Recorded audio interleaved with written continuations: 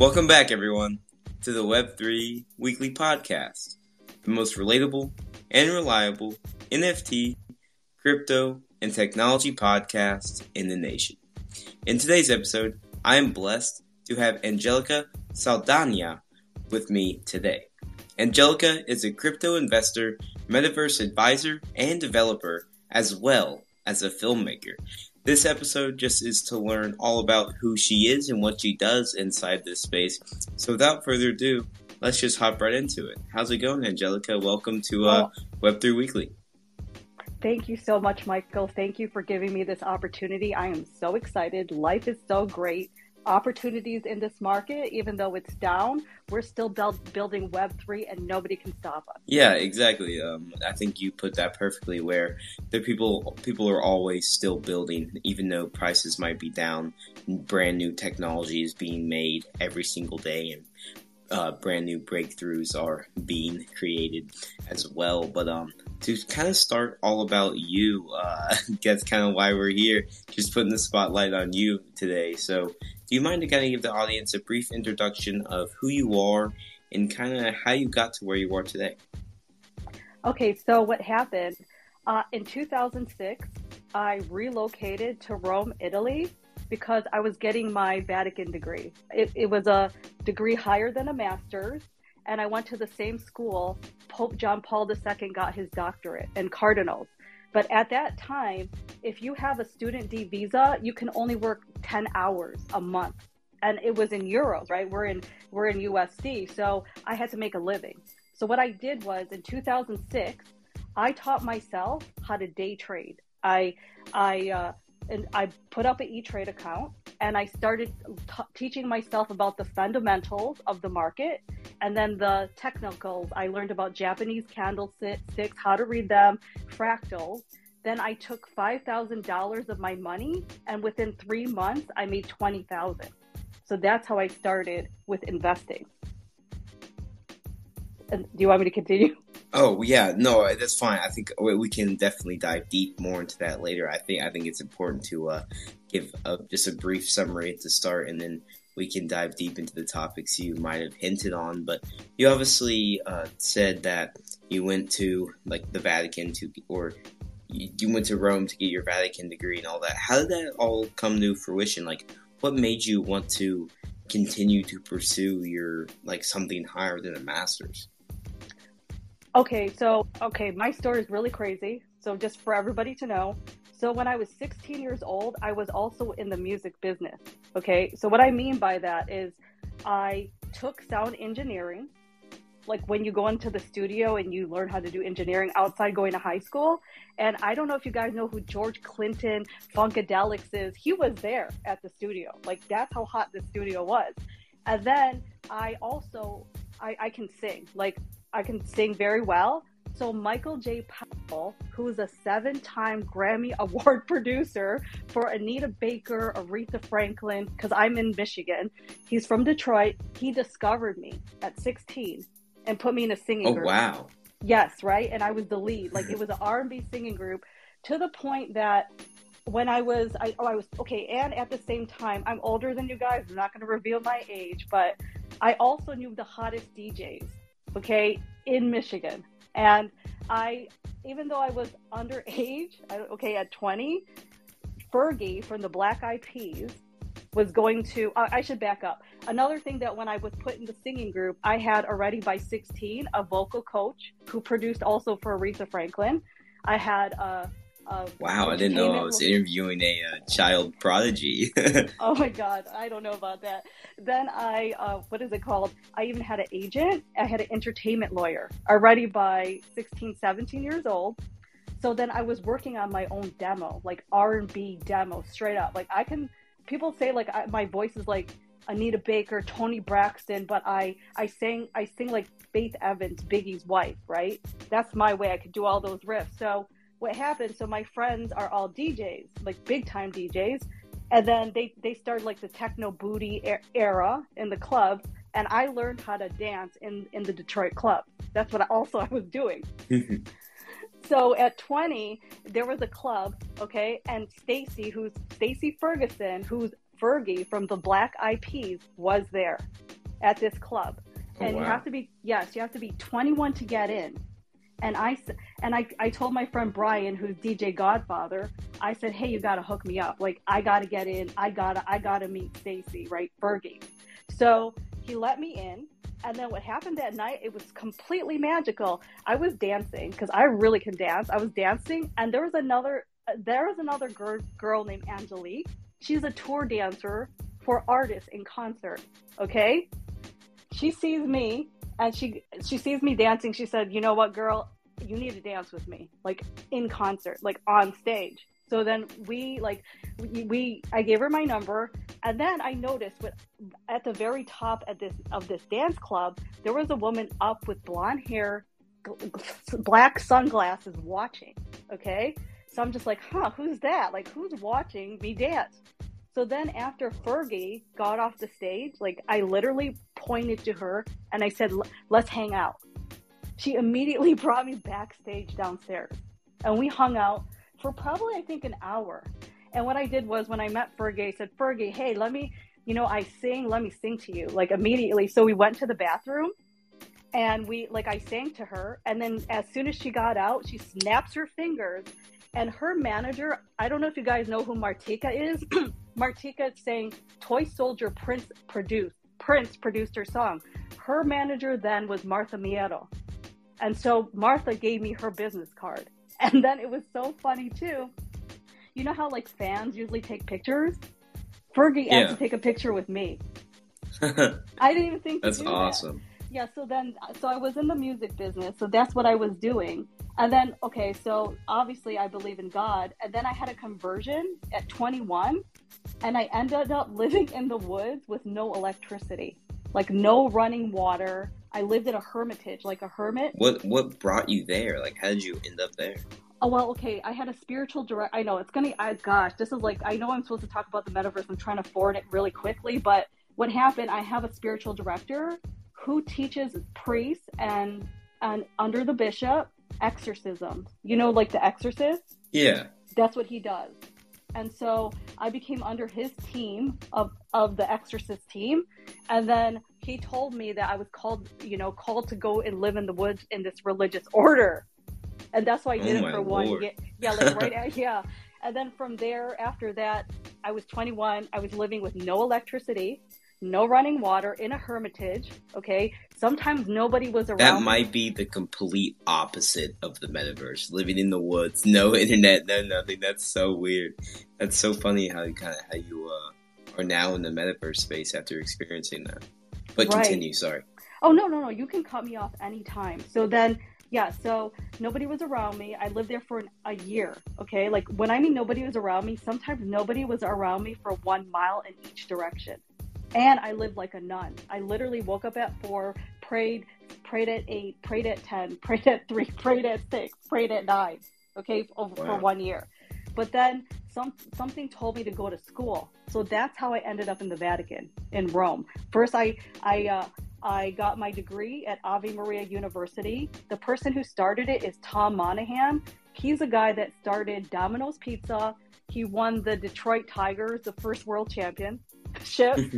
Okay, so I went to this school, and then I ended up in the Vatican. I went to the school it's called the Pontifical University of St. Thomas Aquinas. So that's what happened. Wow. That's definitely, what a story, especially with kind of taking you from one place to another. It's really cool to see. But talking about, you mentioned earlier that you just started trading and you ended up making a pretty good amount of money. I don't know if you didn't, maybe you hinted on it, but what led you to wanting to trade stocks and all that in the first place? Okay, my brother, Edward, is my business partner, even in our film production company. At that time, he got a Series 7. He passed it. I don't know if all know what, like, you literally can trade stock, okay? It's a very hard financial test. He did it. And then I'm like, well, if he can do it, I can do it. So I always think that way. I can always conquer whatever objectives I want to fulfill.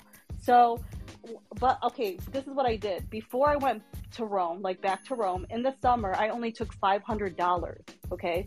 $500, and I bought stock. And I realized that this is the thing with people right now in the crypto space. It's so much harder to trade crypto and NFTs because with stock, I bought $500. I immediately lost 100 of it. Okay. In the summer from like June to let's say to August. Then I said, okay, stop. Angelica, stop. Don't trade anything. Yeah. So then so what I did was I looked at how to analyze fundamentals. And what I mean by that is with crypto, I do the same thing. I check who's on the board. Okay. How much money do they have? Do they have a business plan, which is a whitelist? I understand sometimes you can't see it. I analyze the crypto exactly how I would analyze stock. And that's one thing people are missing, right? And then at the same time, I studied the Japanese candlesticks because for crypto, when people are investing, they get FOMO and they think it just goes up, okay? There are laws of finance, okay? It's a thing called fractals. Fractals moves in waves, okay? It goes up, it goes down, and then there's a certain point, like it stops, and then it goes up or down, depending, right? And people don't understand these laws, and that's why, for example... So you were doing a lot of technical analysis? Would that kind of be true? Yeah.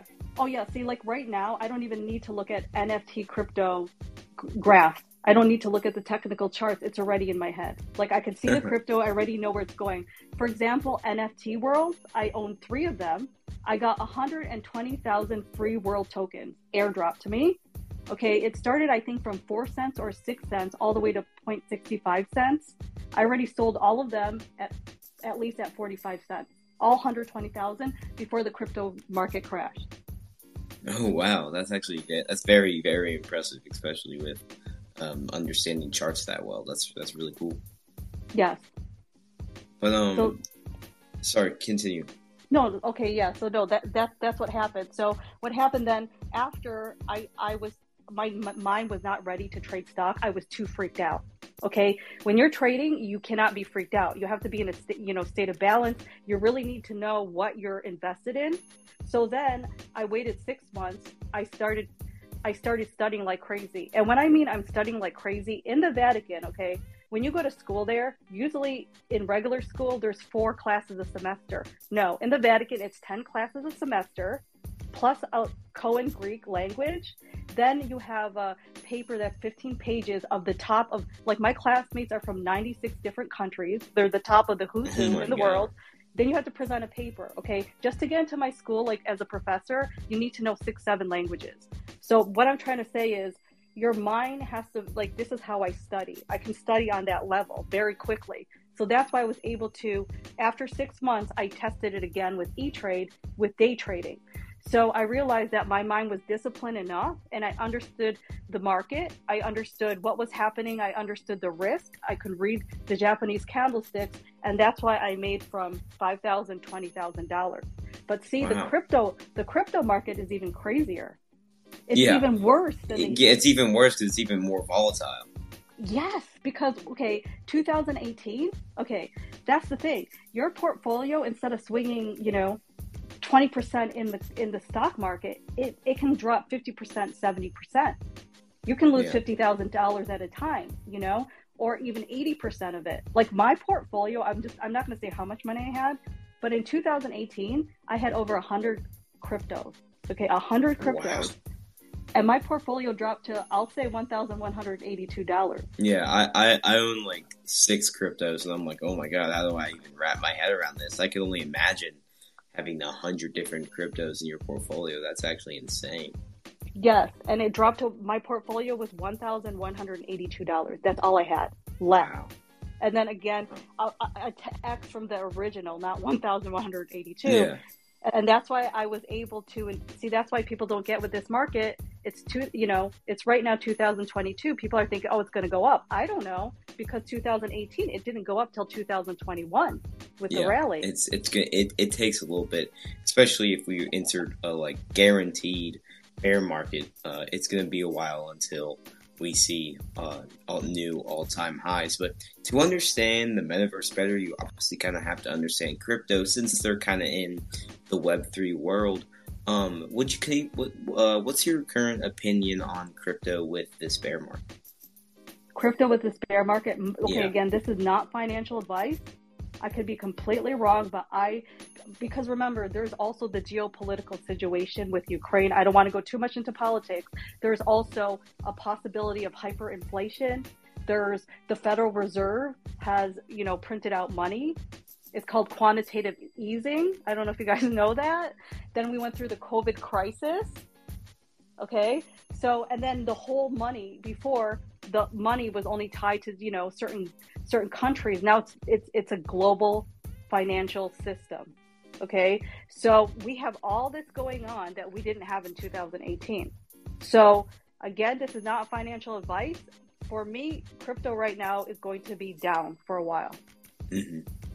Yeah, obviously, we're not here to coerce someone to making a investment or anything. We're just here to give some information out there. But personally, not financial advice, but I believe we're in a bear market. I don't think we'll see any skyrocketing prices anytime soon. But what would you say your current favorite crypto is? Okay, wait. Okay, I will give you that. Then I'll give you an answer about something that I learned in stock trading. My favorite crypto, but it's down right now. So as I told you, again, I'm not trying to be political. So with the Ukraine, war, Biden on Friday said that he was going to go against the SWIFT accounts of Ukraine. Okay. Wow. Why is this?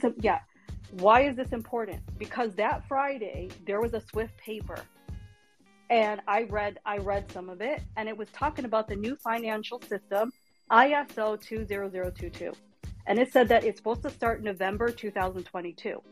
And it's the new financial system that is going to take over SWIFT. And these cryptos there's certain cryptos that are already ISO complicit. They're already part of the new financial system. Again, it's down because one of them is XRP, which I have been invested in, I think since like 2017. Okay. And I even went through the whole, right now there's a lawsuit. I've been through that whole lawsuit. And so there's XRP that's part of it, XLM, Zinfin also, Algorand, and IOTA. So, yeah, I've heard a lot of good things, especially about XRP and Algorand. I've heard they're building a lot of great things, but continue. Right. But again, the crypto mindset, though, is decentralization, right? But there's also the world, there's 7+ billion people, and they still also need to function in the world. And SWIFT is a system that's the banking system, and ISO is taken over. So my way is I invest in cryptos that are ISO.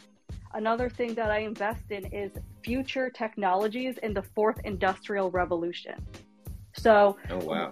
Yeah, for example, I invest in artificial intelligence cryptos. I invest in the sensors, the sensors of that are connected to a possible AI. What's your kind of opinion on AI? Because I know a lot of my personal opinion on AI is that it's something that's kind of going to take over the world. I view it, and it's like when you see those movies or kind of stories about robots taking over the world, I'm one of those people that kind of believes it, just because I know AI is so powerful and it can do that if there's no off switch. But what's your personal opinion on AI, and how do you think it's going to end up tying into our world? Oh, okay. So a way that it will tie up, I'm invested in this one crypto, and it's already, I'm sorry, I don't know which car company it's connected to, but what you do is you have in your car a sensor, and then say you live in a city, and you want to find a parking in the city. So inside this crypto with your car, there's a wallet, and also with your phone, it automatically tells you, 5 minutes away, here's a parking spot. Okay. This is a real use case already. So you go and you drive, you go into the parking spot, and then once you're in that parking spot, you go out, it's already paid for. Oh, wow. Yeah. That's actually really cool. Yeah, that is a real use case now. In the future, what's going to happen with AI and blockchain is you're driving, your car is a smart car, or it can self-drive. Okay. Then it's going to go by itself, once the laws, because I'm in Michigan right now, we're going to build the first, what is it called? Like fully automated freeway in the world. Right now it's happening in Michigan. So what you do is you drive, your car's going to drive and say, oh, the car's empty.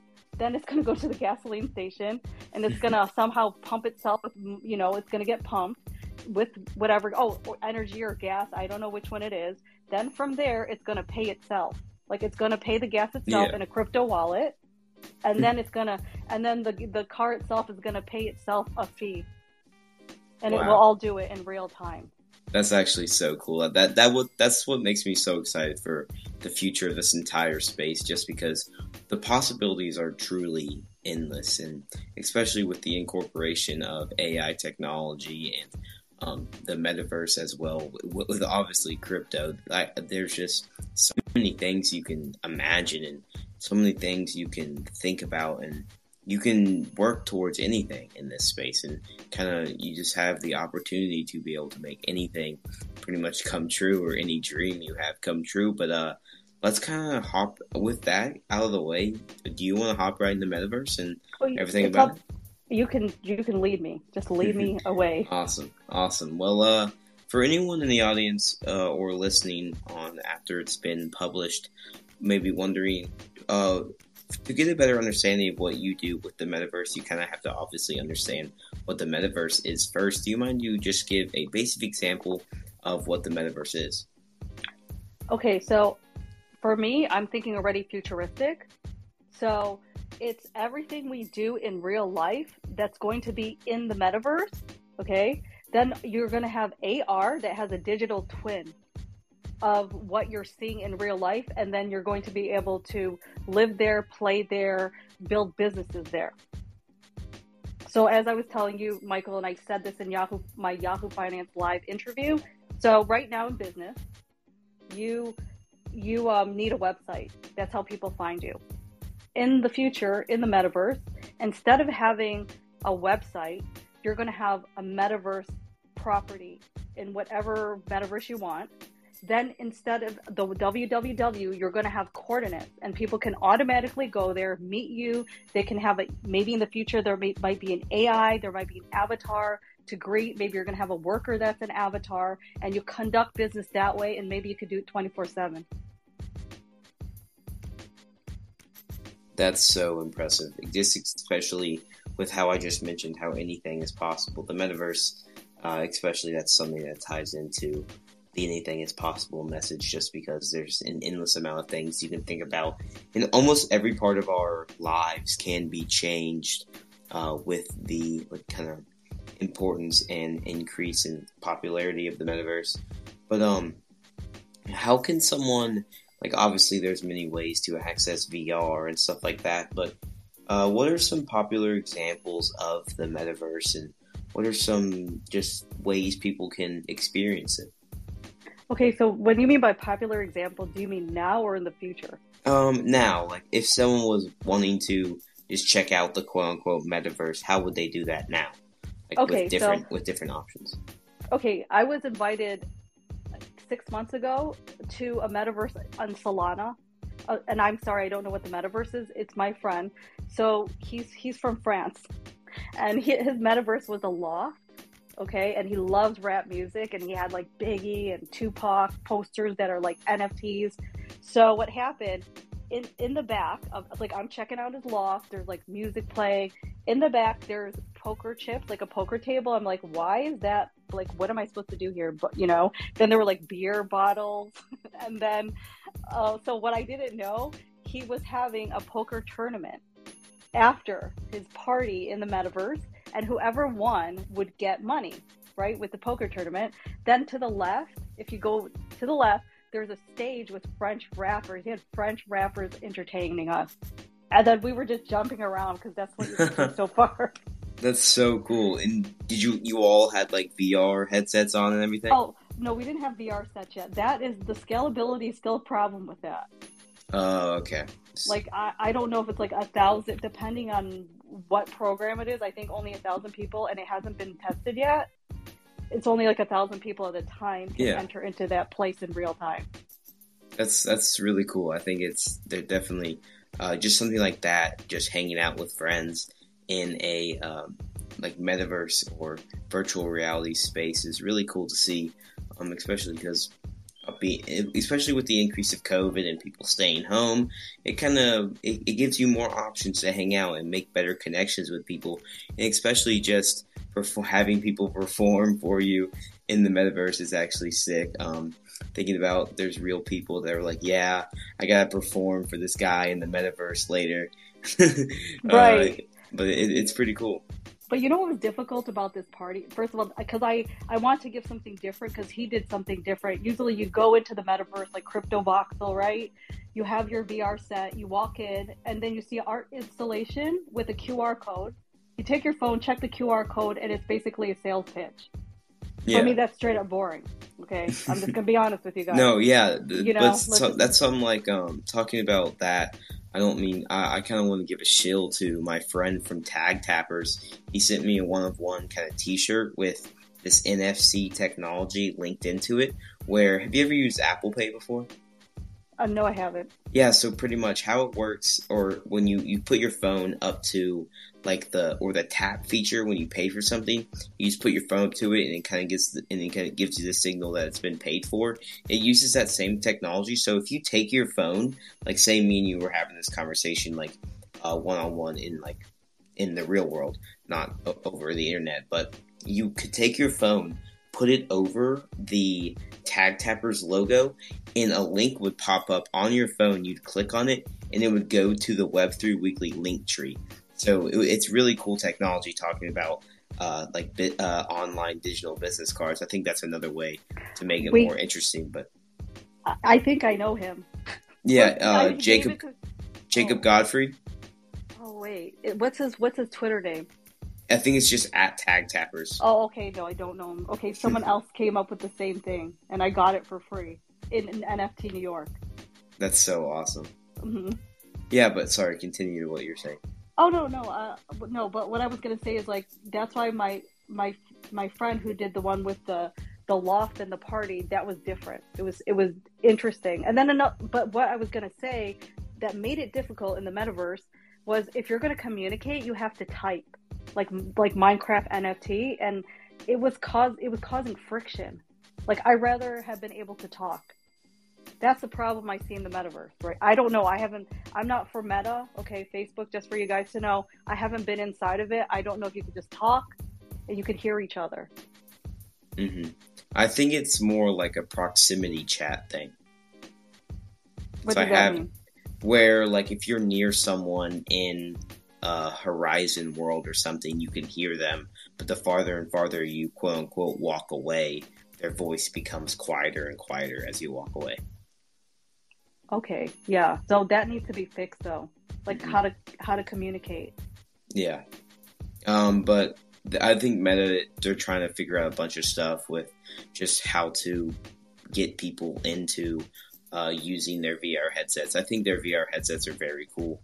But obviously, it's hard to kind of support a centralized company being a Web3 podcast. But I think what Meta's doing, they definitely have a lot of potential just because they're a centralized company and they have so much kind of funding and money behind them. But I think the people in this space will create something much better. But that's my personal opinion. But obviously, you are kind of a quote unquote metaverse advisor as well as a investor, but what makes you so bullish on the metaverse? Okay, so I can see the writing on the wall because humanity, we evolve, right? We evolve. Like for example, in the past we had the horse buggy, and then we evolved and transitioned to the steam engine, and then now like with this technology, it was the internet. Now we're going into Web3, okay, because of Bitcoin. And the new payment system. So for me, it's a transition into this world, and especially what moved us forward is COVID. You know, we were trapped into our homes. We couldn't have any relations with our family. And I believe that if this ever happens again, I don't want it to, but we can enter into that. And plus, yeah. I think, go ahead. Oh yeah, I was just gonna say, just with COVID and everything, that's why I became so bullish on kind of Web3 as well as the Metaverse and just VR technology as a whole, because I had to take online classes through Zoom and Google Meet, and it sucked. I mean, it was so boring, and I felt like it could be improved so much. And once I realized that if everyone was if we were doing class in VR, it would feel more personal. I wouldn't get distracted by my phone because I'd be in an actual classroom and stuff like that. So that's another reason why I think the Metaverse just has so much more potential, because I had to experience what it's like to pretty much do everything online and live from my home. Right. And you know what else too, I'm just saying it because I'm not going to develop this. Anybody hears me. So another thing that could be done with education is like Pokemon, right? Remember, was it Pokemon Go? In-Q-Tel made it, and how people were hunting around and doing that. But if they can hunt around in the Metaverse and it's a learning experience, I think that would be fun. And I think I completely agree. Yeah, and then they can get, if they do something, they can get some, instead of crypto, I don't want to use that word because of legal tender laws, right, in the U.S. So it's tokens, and they can use that, and they can buy skins because it's interoperable.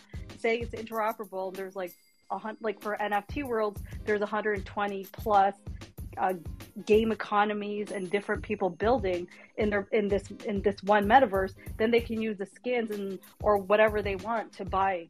I think, and that can help with keeping the tokenization in place. Oh yeah, exactly. Leaking out.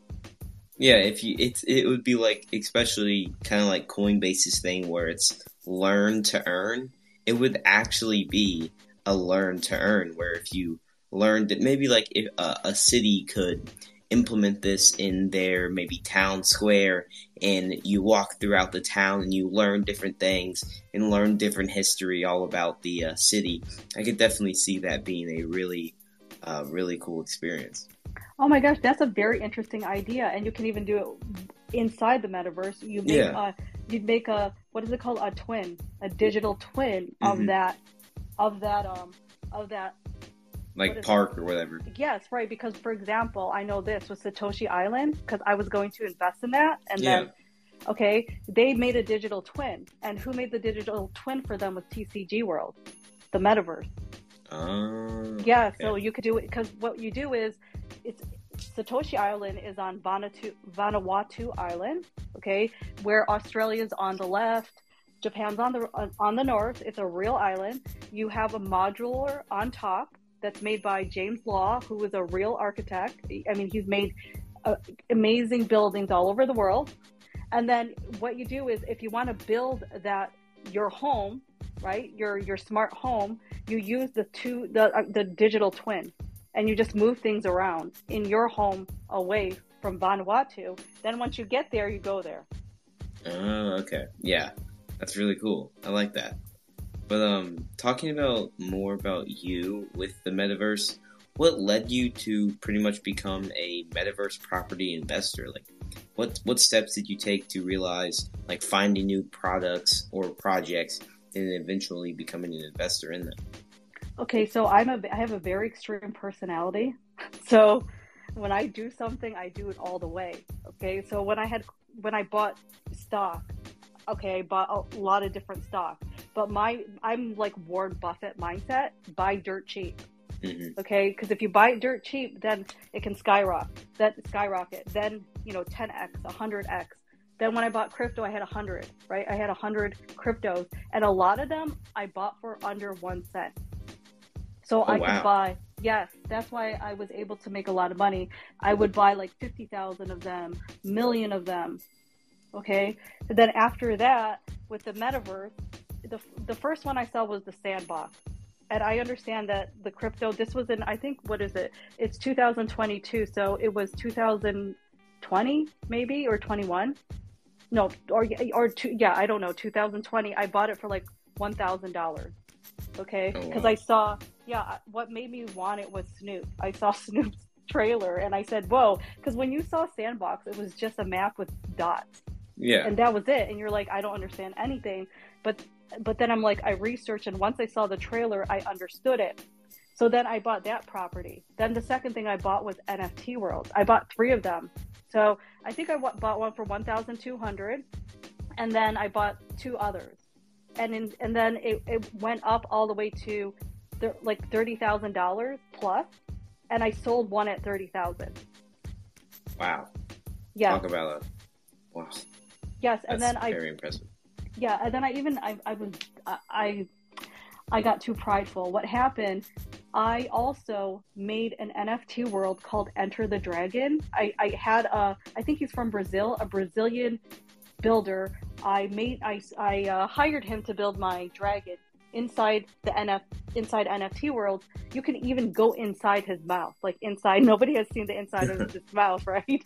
And then someone wanted to buy it for, I think, $45,000 before the market crashed. That's actually insane. Yeah, no, I could only imagine your feeling when you maybe got that email from OpenSea or whatever marketplace you were using that you have an offer for $45,000. Like, what was your reaction to that? Okay, this is my reaction. That's why you can't get too greedy. So the floor was higher than $45,000 at that time. And I got too greedy. I was like, okay, the floor is under $45,000. I paid someone to make this for me. So yeah. I would have got way more money back because I think I also only paid for the land as around $1,500. That was it. So I got too greedy and I said no. Yeah. I've been there before. There before. Yeah, it's like you think it's like, well, it's gone up this much, but like if it goes up another 100%, I'll be even more rich. It's like you kind of have to take gains off the table. You gotta have to be smart. Not financial advice, but there's some times where you're like, you know what, this is a pretty good amount of money. I'll take a little bit off the table. Right. See, I was greedy in the sense of because it was the floor price, and I thought, oh, all these people they didn't even build their land. It's just land, and I spent money building it, and that's what made me greedy. And now I see my mistake. I should have sold it. Yeah. But with that, like, you obviously have invested in a lot of properties. Can you maybe name some things you're currently looking at, especially with just Metaverse worlds or Metaverse developments? Oh, yeah. Okay. So I think it was a month ago, I invested in Illuvium. I'm also into gaming because, okay, so Illuvium looks crazy. It looks like AAA gaming. And the reason I like Illuvium is you can make I'm looking for passive income. Okay, because that's the only way you can get wealthy. You cannot get wealthy just working 9 to 5. You need to have, streams of passive income. So Illuvium has oil. Okay, no, this is what you have to do. So there's like these Illuvatars, and they fight each other, and they have to walk through the land. Okay, they walk through the land. And the way they walk through the land is they need, like, I don't know if it's called oil or gas. Like, they need energy to walk through the land. And the only way to get that energy is if you're a land property owner. Like, I'm a land property owner. I think I bought like 3 Illuvium properties, and you need that. I can give you the gas, and then the characters can play, so I can get passive income from that. Oh wow, that's actually really cool. Because I'm a massive passive income fan. I think really everyone is, whether it's through advertisements, whether it's through just affiliate codes, stuff like that, or even just like dividends from stock. Passive income is really how you actually make your money, because you can continually put money back into your investments, and that's how you really grow wealth, just like you said. So it's really cool. Yes, and another one that I'm invested in, but I don't know, like, I just don't have any more time. I have too many properties and too many investments. But another one that I thought was very interesting was Big Time. Okay, Big Time, the co-founder is from Decentraland.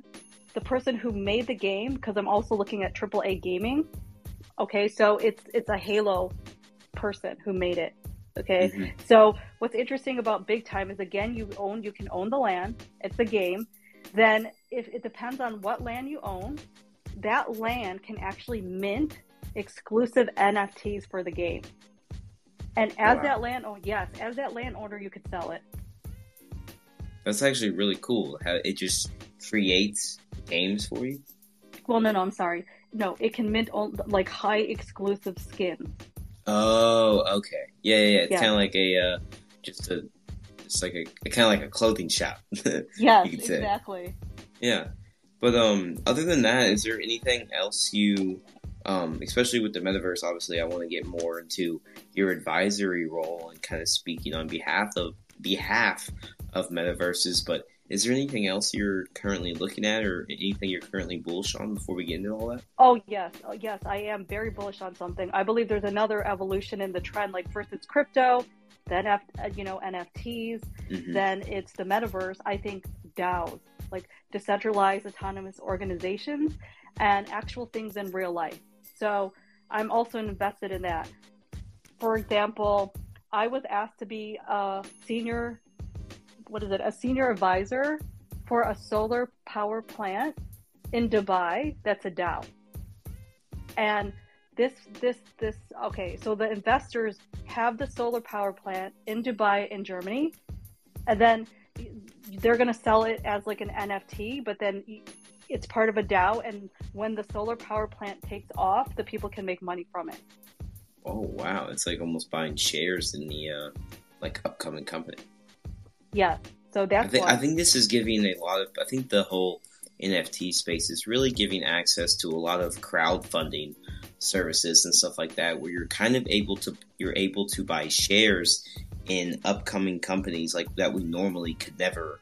Like normally, regular people can't invest in startups, and this is just a way for the average person to invest in a startup company or project or whatever through these NFTs.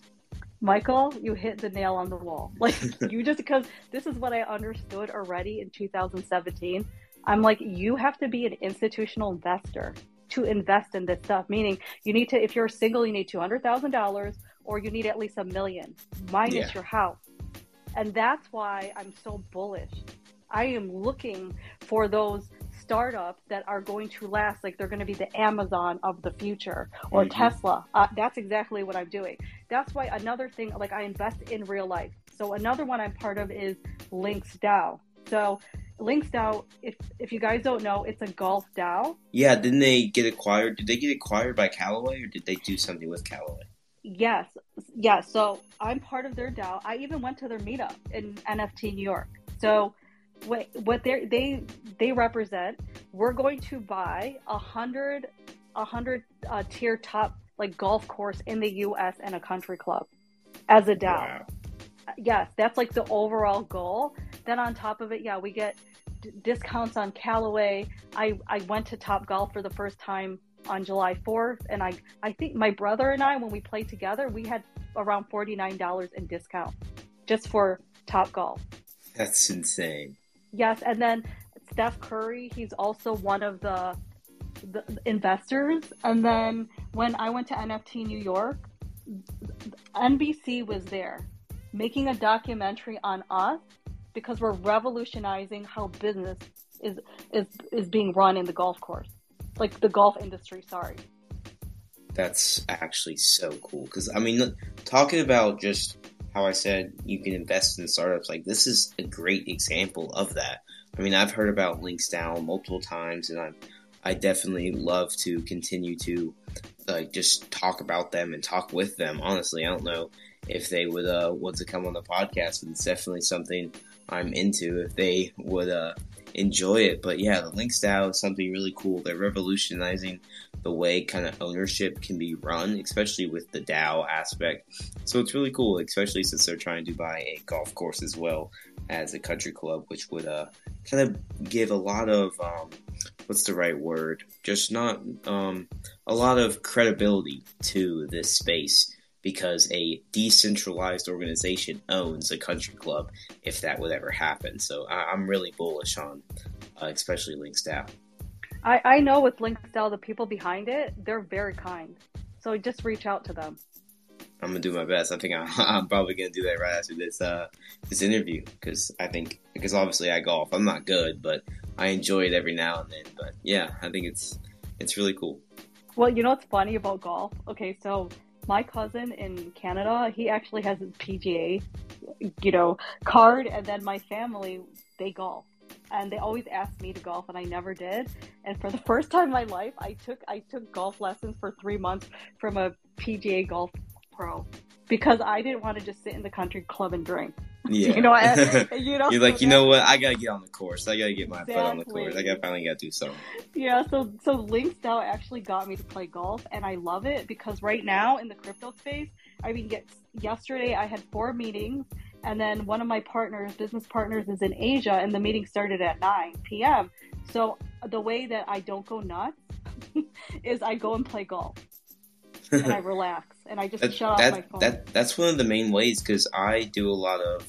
I try to, because since I'm a power lifter, I do a lot of walking because I don't like running because it's too much like just stuff on my joints, and it kind of just gives me too much pain. So I walk a lot. I'll actually almost every time I play golf, unless I'm playing 18 holes, I'll walk 9 with a few of my friends because it's an instant like 10,000 steps, a couple miles, and it's pretty good for me. And I also use a couple apps where it tracks my steps, and I get paid in Satoshis, which is part of the Lightning Network. So it's like, hey, it's a win-win for me.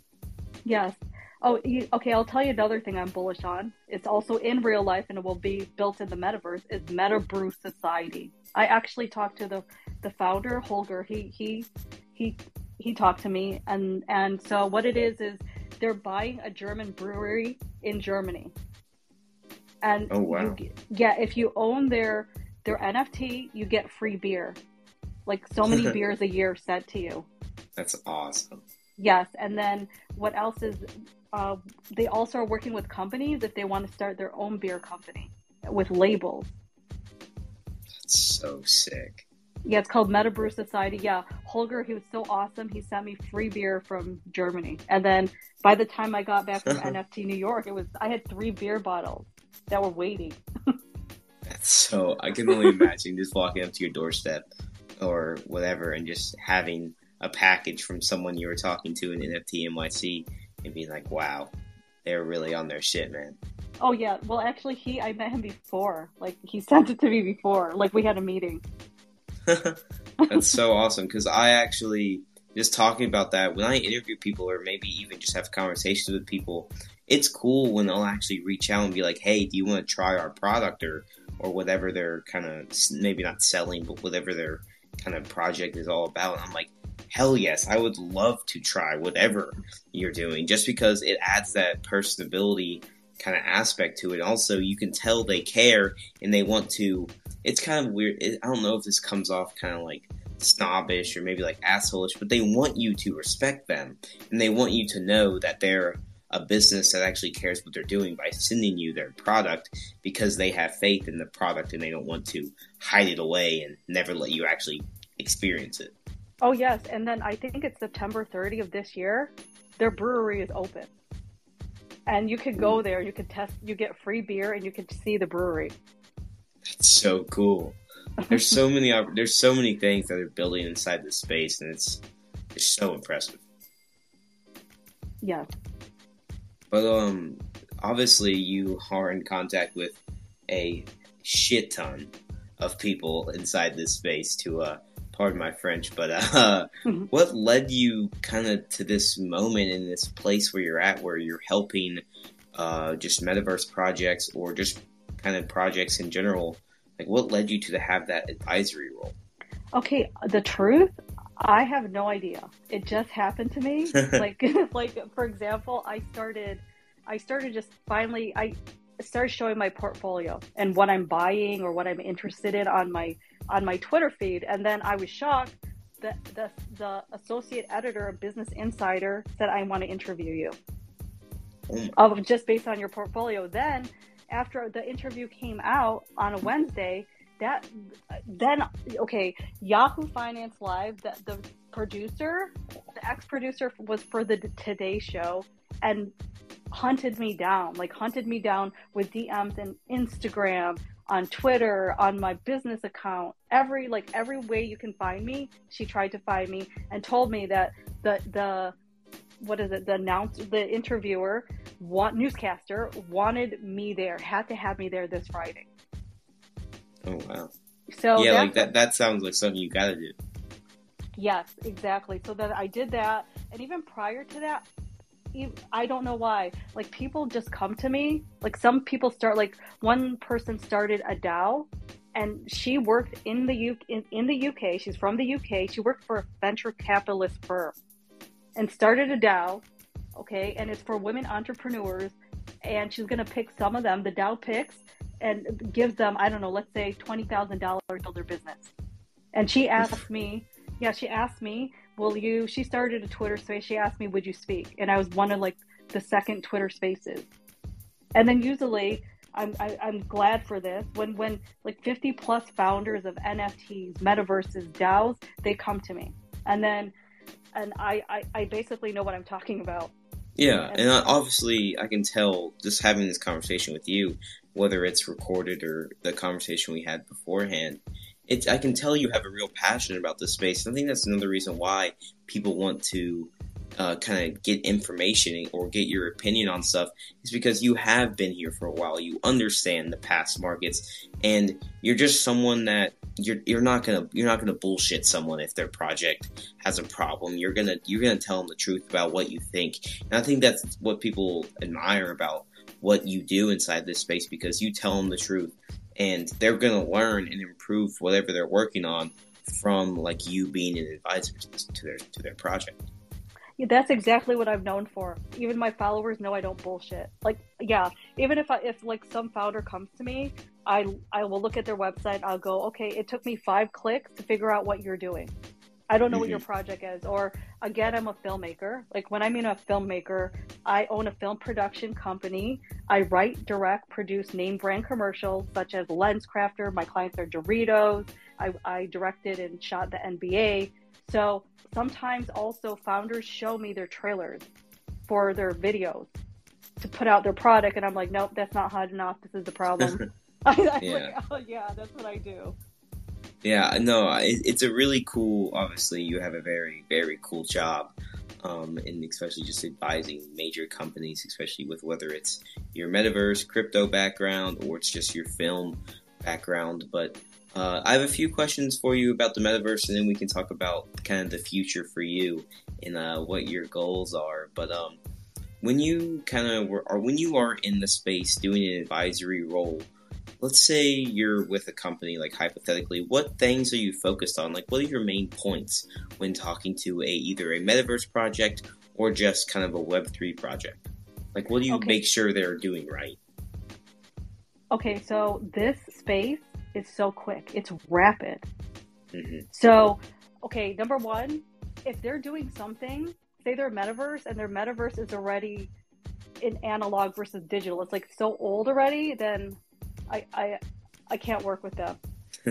Okay, that's number one, because they're already behind. Because what was okay, here's an example.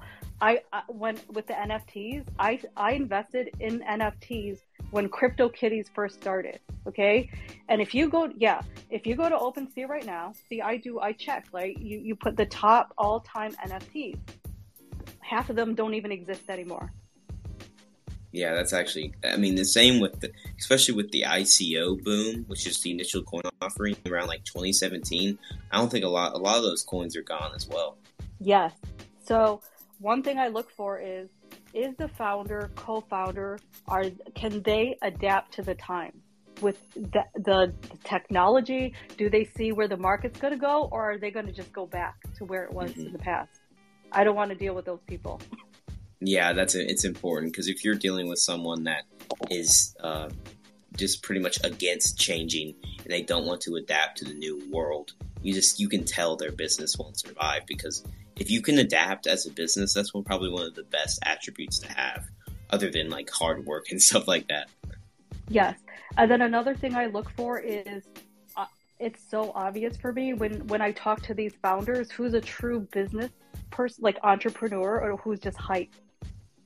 Okay, like someone who's an entrepreneur, they already started other businesses in the past, and they take that real life experience and expertise and they put it into their Web3 business. And those are the people. Go ahead. Oh yeah, I completely agree. Sorry to cut you off early, but with talking, when I talk to people, whether I'm doing an interview or just chatting with people, whether that there may be like running an NFT collection or stuff like that, I actually think it's better if they've ran either multiple collections or multiple businesses, just because they have the experience and they've learned each time they've either failed or succeeded in business. So it really makes, the more and more experience you have, makes your product better.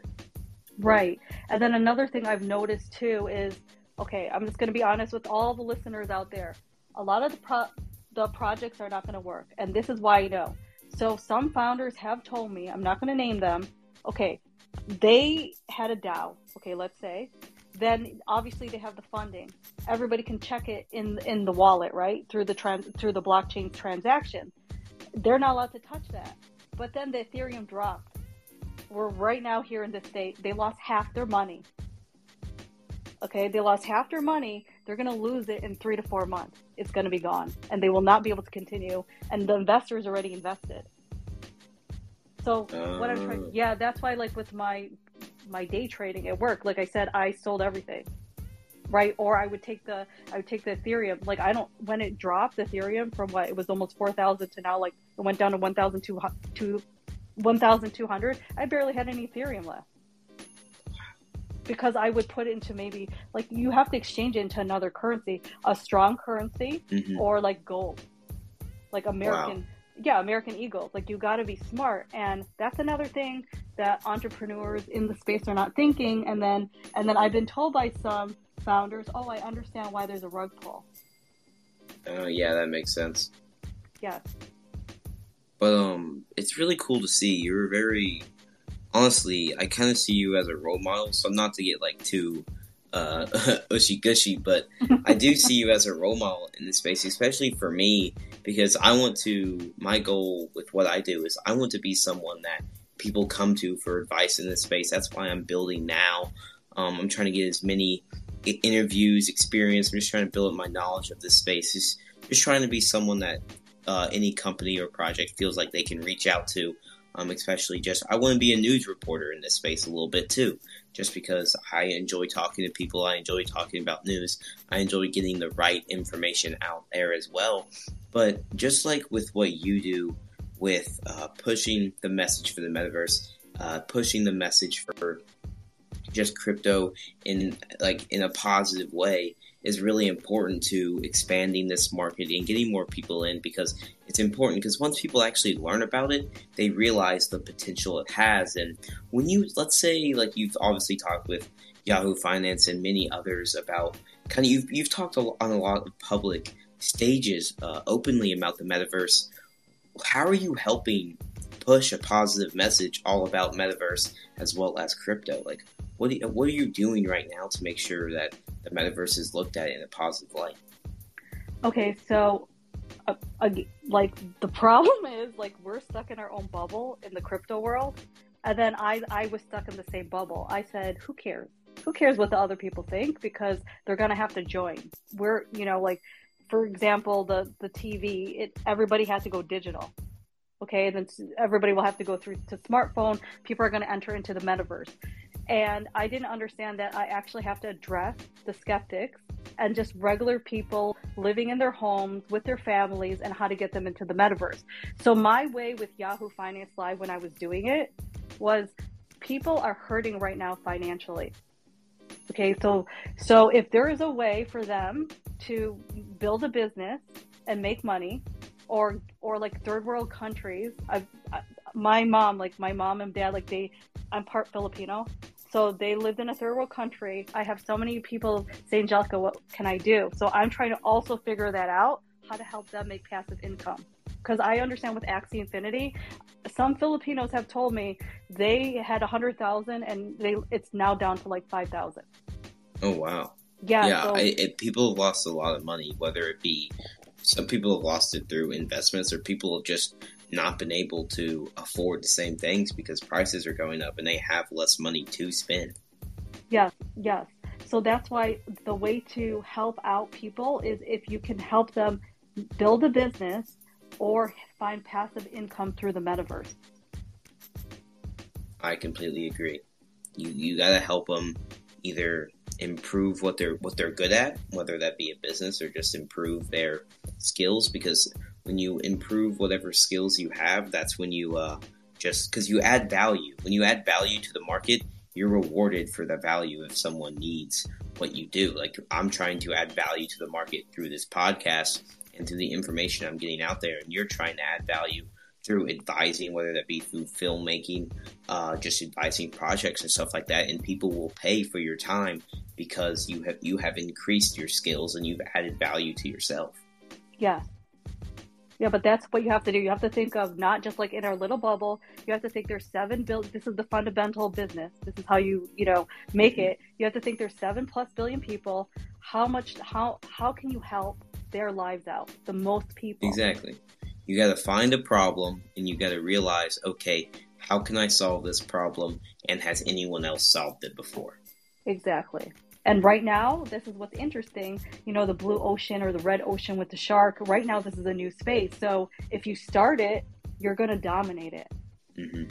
If you do, yeah, I completely agree. If you do it and you do it well, you can dominate in this space just because there's so many people that are almost...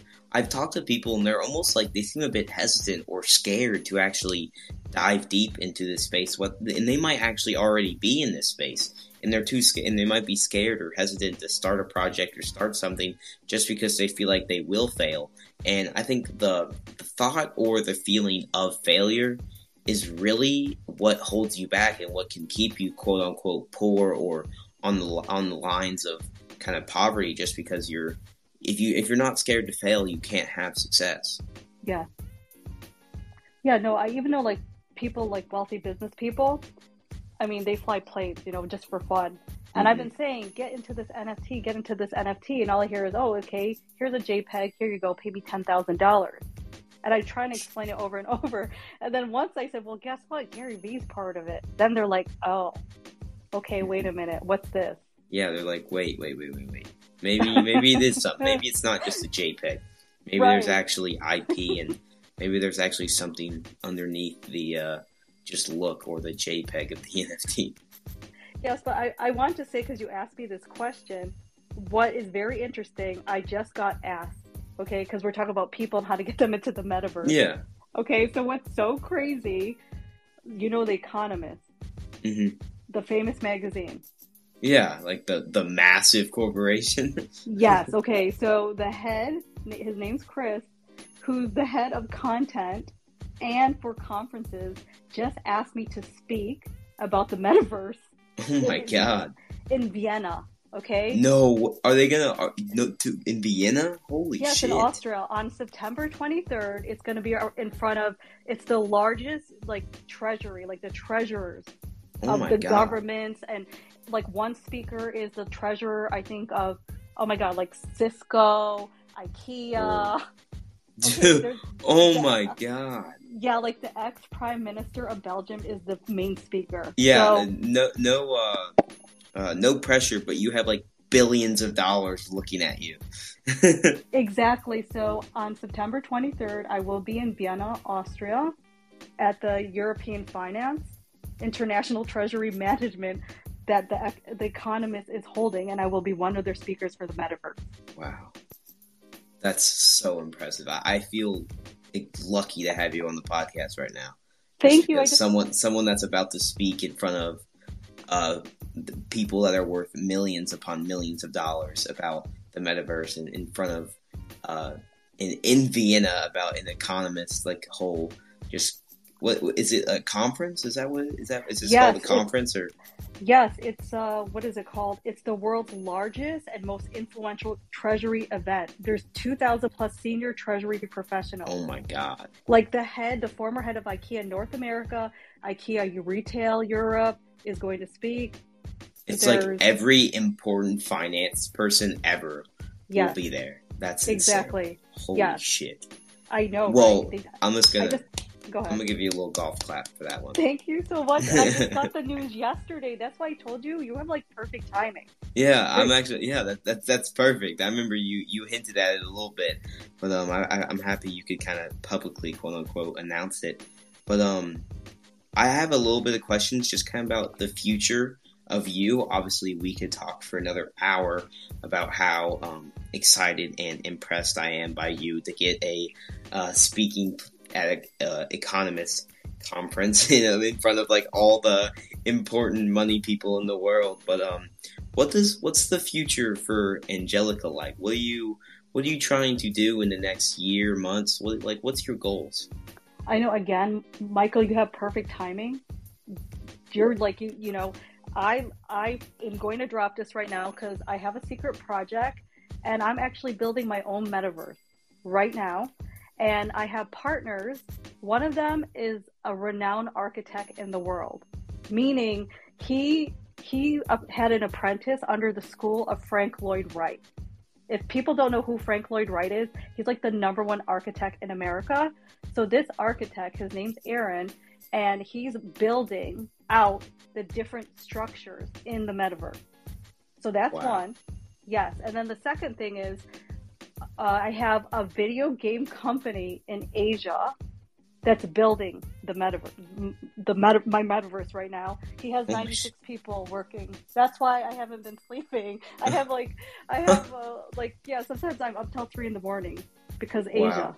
Yeah. So I can only imagine because one day you need to keep track of how many different people you either have a conversation with or contact you just about anything. Like, I think it might be over 25 people, different people you talk to a day.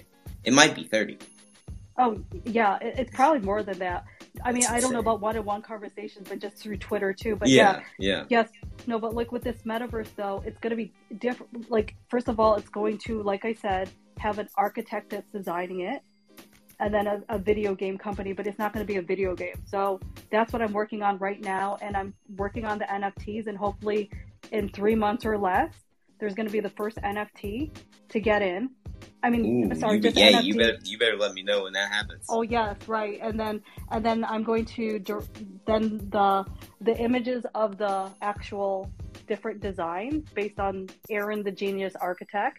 And then also we're going to make I will direct a video of the metaverse, our metaverse.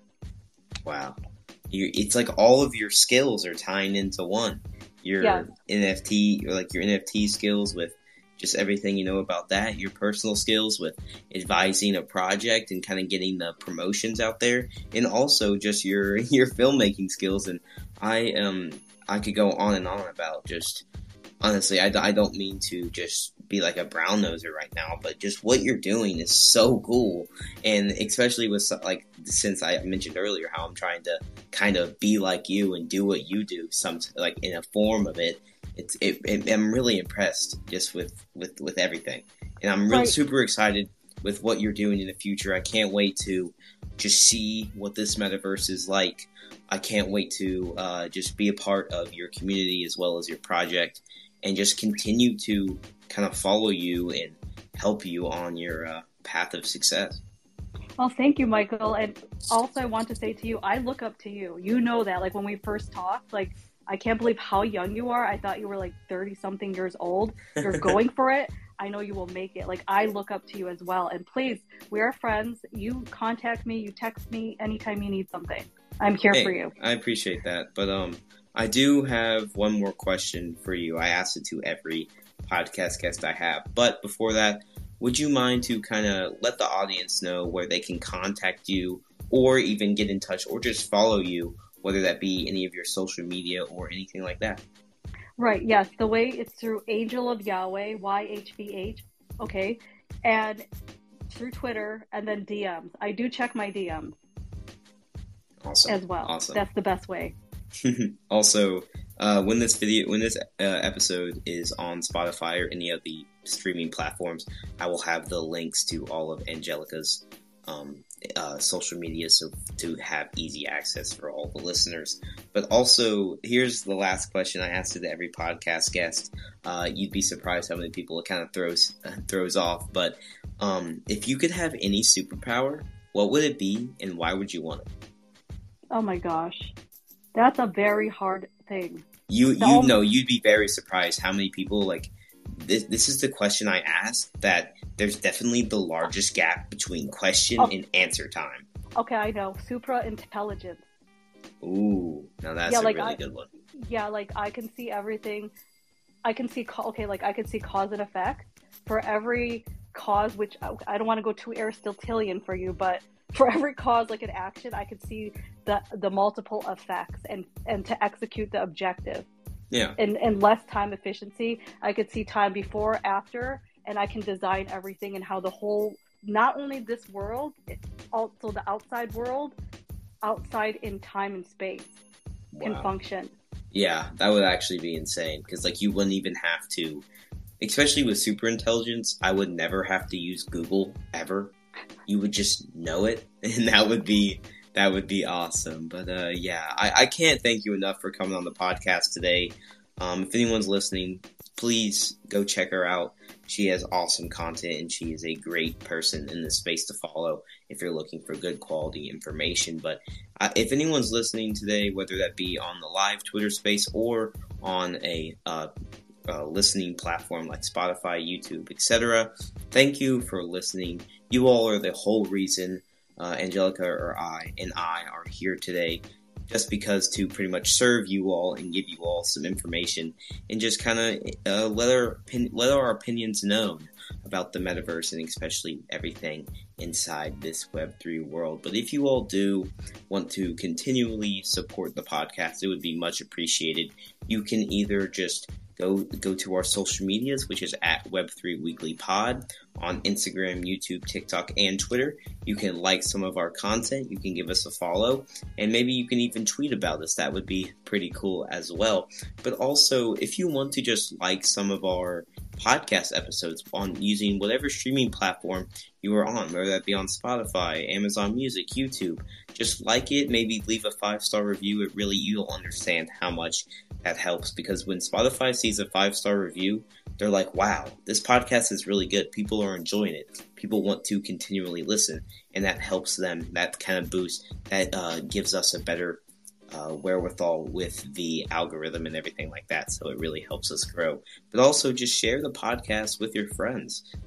Send them the episode and be like, hey, check this out. This is a dope-ass interview from a pretty cool podcast and everything. So that would be much appreciated as well. But Angelica, I can't thank you enough for coming on the podcast. And yeah, I'm all good, but if you have anything else you would like to tell the audience, feel free to tell them. I just thank you all for listening, and future listeners, if you have any questions, DM me or tweet me. And thank you again, Michael, for this opportunity. Yeah, no problem. I always appreciate when someone's able to take time out of their very busy schedule like you to talk to a young guy and with a small podcast. But thank you again. And I've been saying this with my viewers or with my listeners in the past few days and kind of the past few episodes. But have a good one, everyone. Stay bullish, my friends.